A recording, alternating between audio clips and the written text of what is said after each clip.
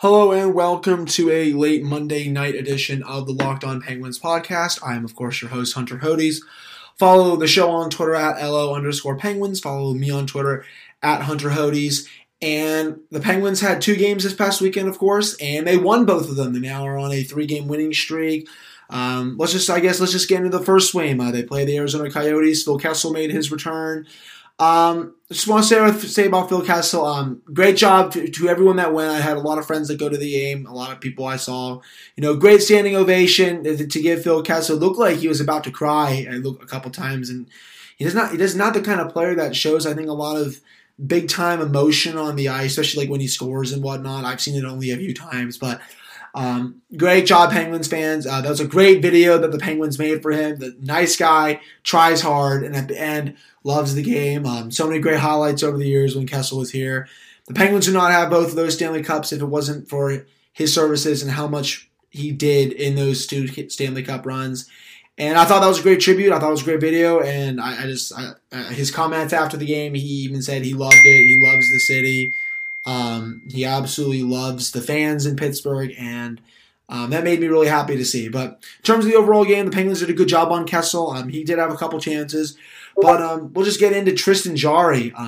Wow.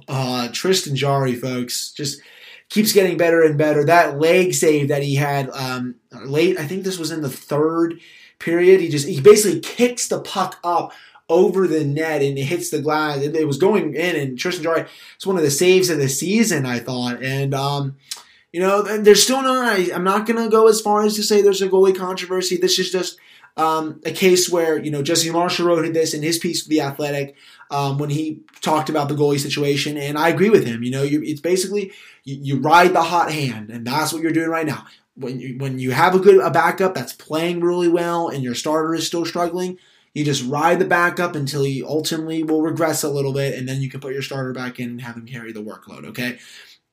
And in this day and age, you don't really need your starter playing 65, 60 games, maybe 50, 55 is probably okay. And it looks like at this point, that's what Matt Murray is on track to do, which is good. But Jarry, he was seeing the puck well all night. There was a few surges in the game from Arizona where Jarry was just on his game. And that was back-to-back shutouts for him. I think that was the first time since Marc-Andre Fleury did back-to-back shutouts, if I'm not mistaken. I don't think.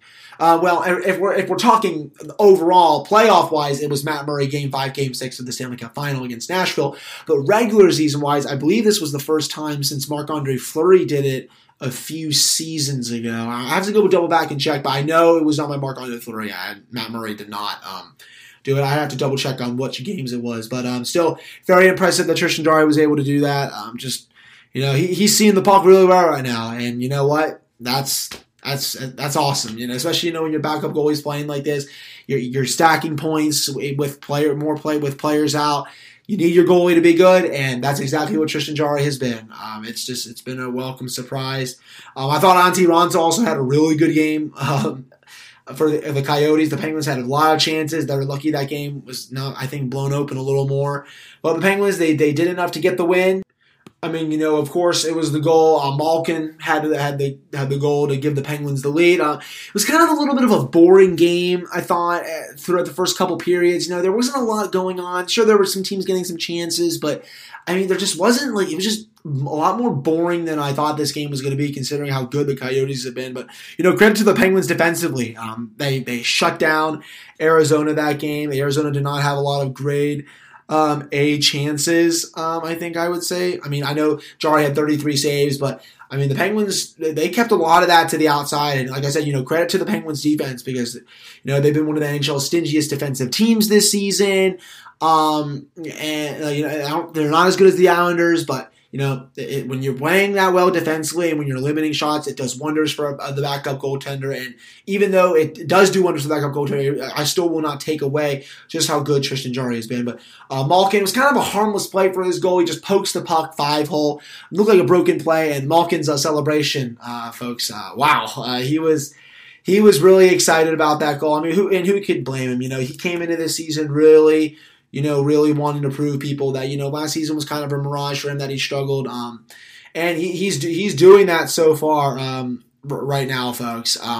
Without Evgeny Malkin, without Sidney Crosby in the lineup, it's been 14 games. Malkin, 6 goals, 16 assists, has 51 shots on goal, 80 shot attempts. Penguins, shots on goal with him on the ice. They're up 18-11 with him. Well, they outscored teams 18-11 with him on the ice, and the Penguins have gone 8-3-3 in these 14 games. This is all according to Dmitry Filipovich of Yahoo, ESPN. Shout out to him. He's a really great follow for all you hockey fan people. If you're on Twitter, please give Dmitry a follow. He does a lot of good work for many sites, and I thought that was very interesting. Malkin, he's just been on another level, and you know what? That's par for the course for him when Sidney Crosby goes out of the lineup. And also he also gets the team's best winger, Jake Guentzel. Jake Guentzel has been phenomenal this season. Of course, he also steps out when Sidney Crosby's out. He steps up when Sidney Crosby is out, of course, my mistake.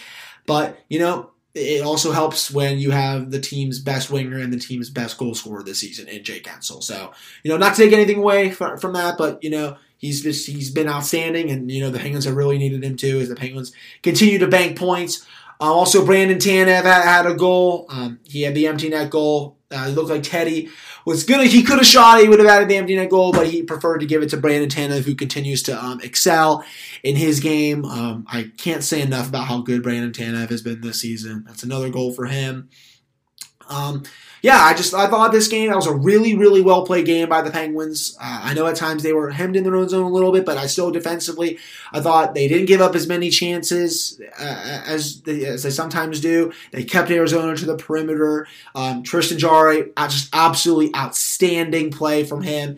And he's probably going to get the start tomorrow night against Montreal, folks. I think that's what they're going to keep doing, even though Matt Murray did get a win on Sunday against the Red Wings, and we'll be getting to that coming up pretty shortly. But I think that's probably what's going to be the plan at goalie. And, of course, Evgeny Malkin, Brandon Tanev. I'm trying to see if I missed anyone else from that game. I don't think I really, really did. I mean, Guentzel, I know, had an assist. I don't really think I missed anyone from the game. But, just a really great game for the Penguins to win. They won 2 in a row. And then, of course, we'll get to the Detroit game very shortly. So, of course, the Penguins had their game against the Detroit Red Wings on Saturday night.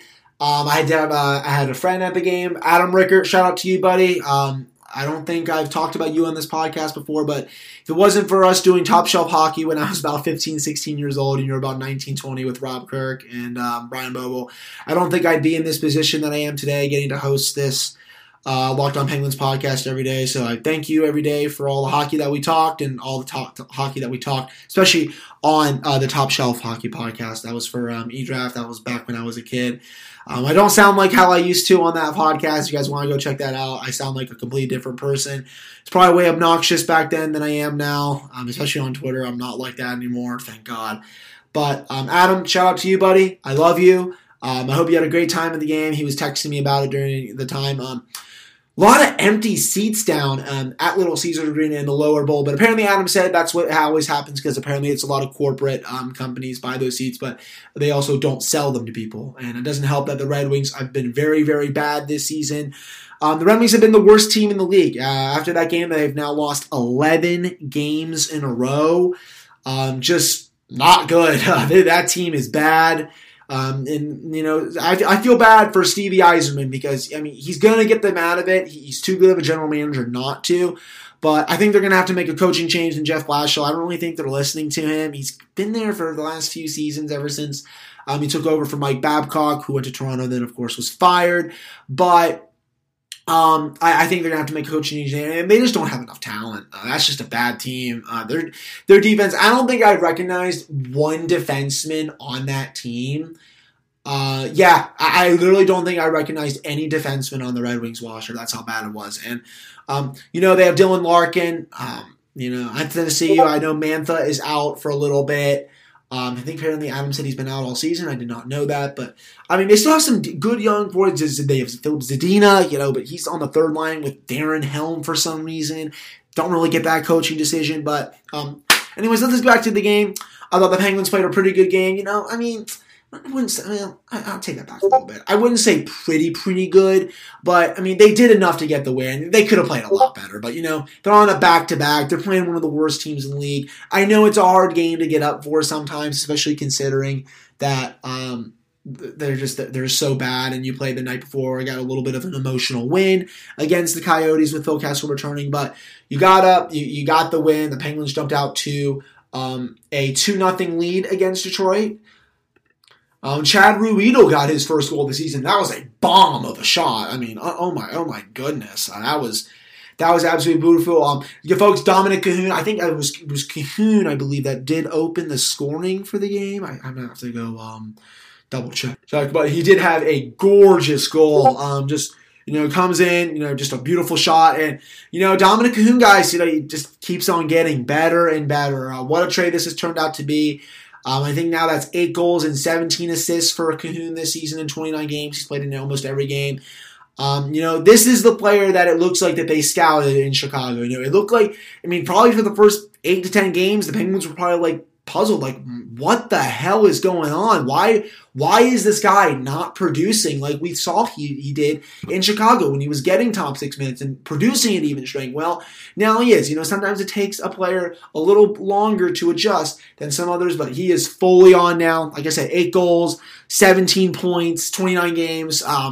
You can play him anywhere in the lineup. He has a great shot. He's fast. He's tenacious. He does everything well on the ice. He's the kind of player, like I said, that the Penguins need to start acquiring. And hey, it's almost as if when you get someone like Tom Wilson out of Jim Rutherford's head, and for some reason he was in his head for so long, you go back and start making moves that, hey, won you back-to-back Stanley Cups, like acquiring Dominik Kahun.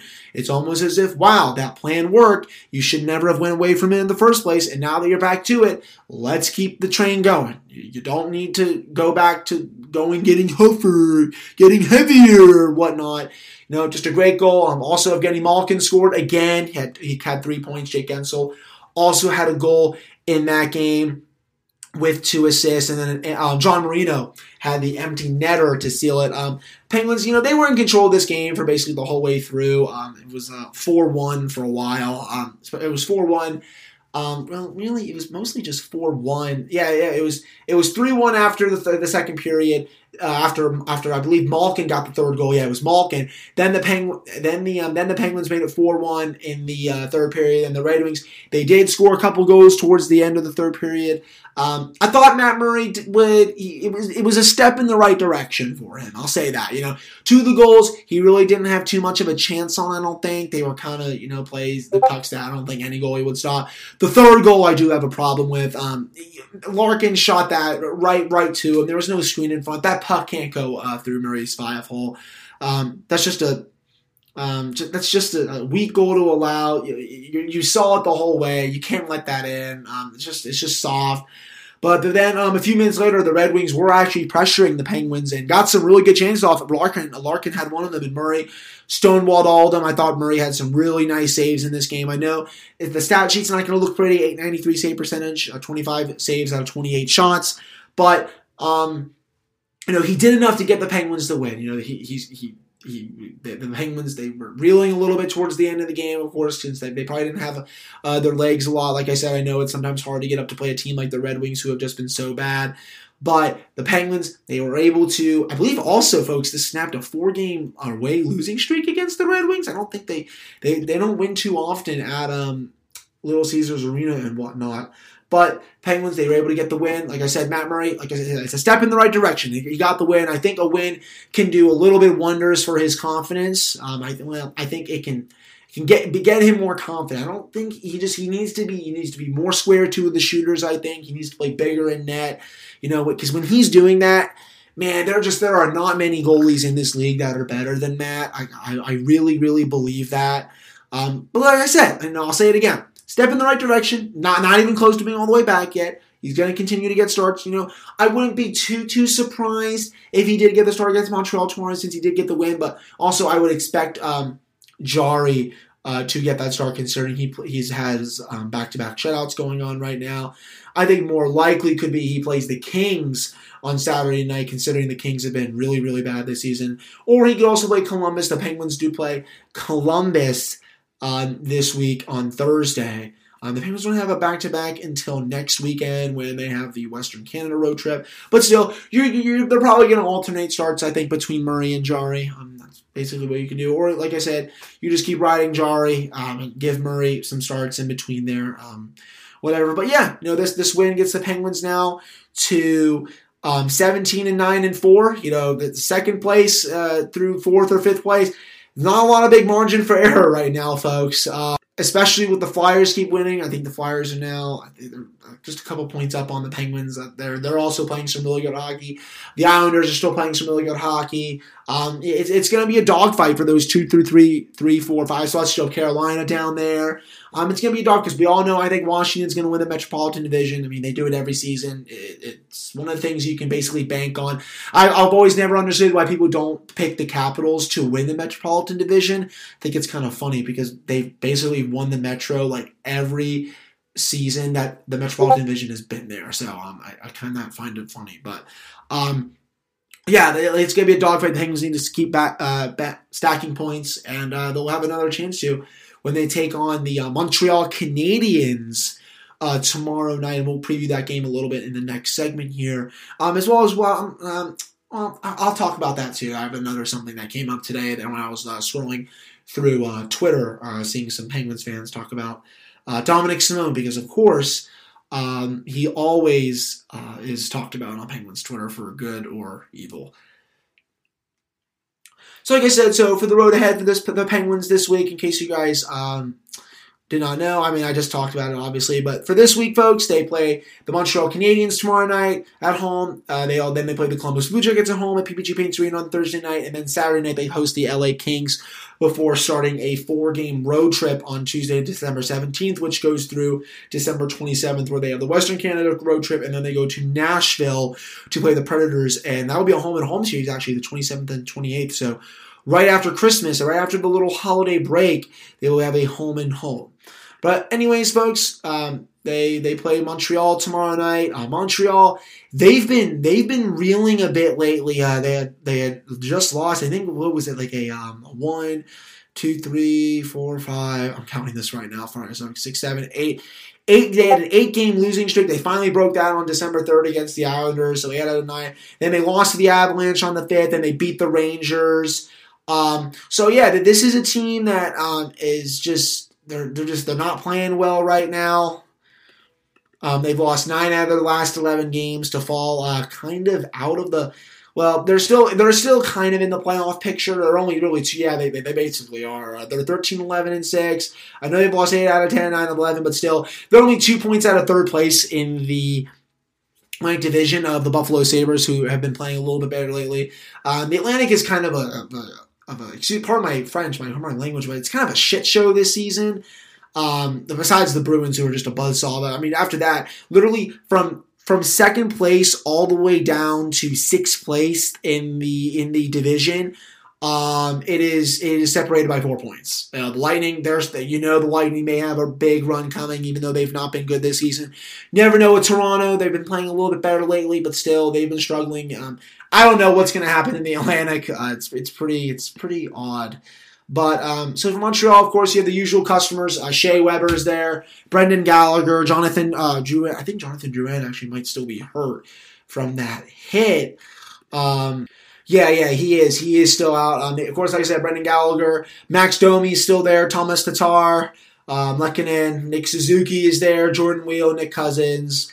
Of course, on defense, besides Shea Weber, Jeff Petrie, he's one of my favorites. I used to love Jeff Petrie. I wanted the Penguins to acquire him at one of the trade deadlines when he went to Montreal. Then, of course, they signed him. Ben Sherratt, Brett Kulak, and then, of course, in goal, Carey Price. He will be in the start. He's one of the best goaltenders in the league. He has been for quite some time, he's gone down just a little bit, but I think this is the game the Penguins can definitely win. Trying to extend their win streak to 4 in a row without Sidney Crosby in the lineup, of course, with Nick Bjugstad, Justin Schultz, and Patrick Hornqvist. They'll all still be out for a little bit. It doesn't look like they're any closer to returning.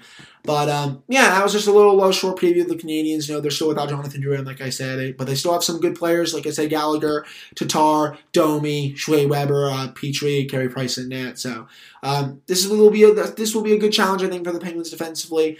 But also, I wanted to get into, before we end today's episode, there was a lot of talk today about Dominic Simone. I saw Jeff of Pensblog was arguing with, who is this guy? Basically, it's like Penguinization Jake from Twitter, and I don't really it was like basically it was an argument about why Dominic Simone has just been useless lately. He's not scoring, and it's and basically like the whole argument is like, well, if he's not scoring, like he just sucks. Well, it's like not really. He's driving possession. He's creating scoring chances. Like, yes, obviously he's been missing the net a lot lately. It's been his biggest problem.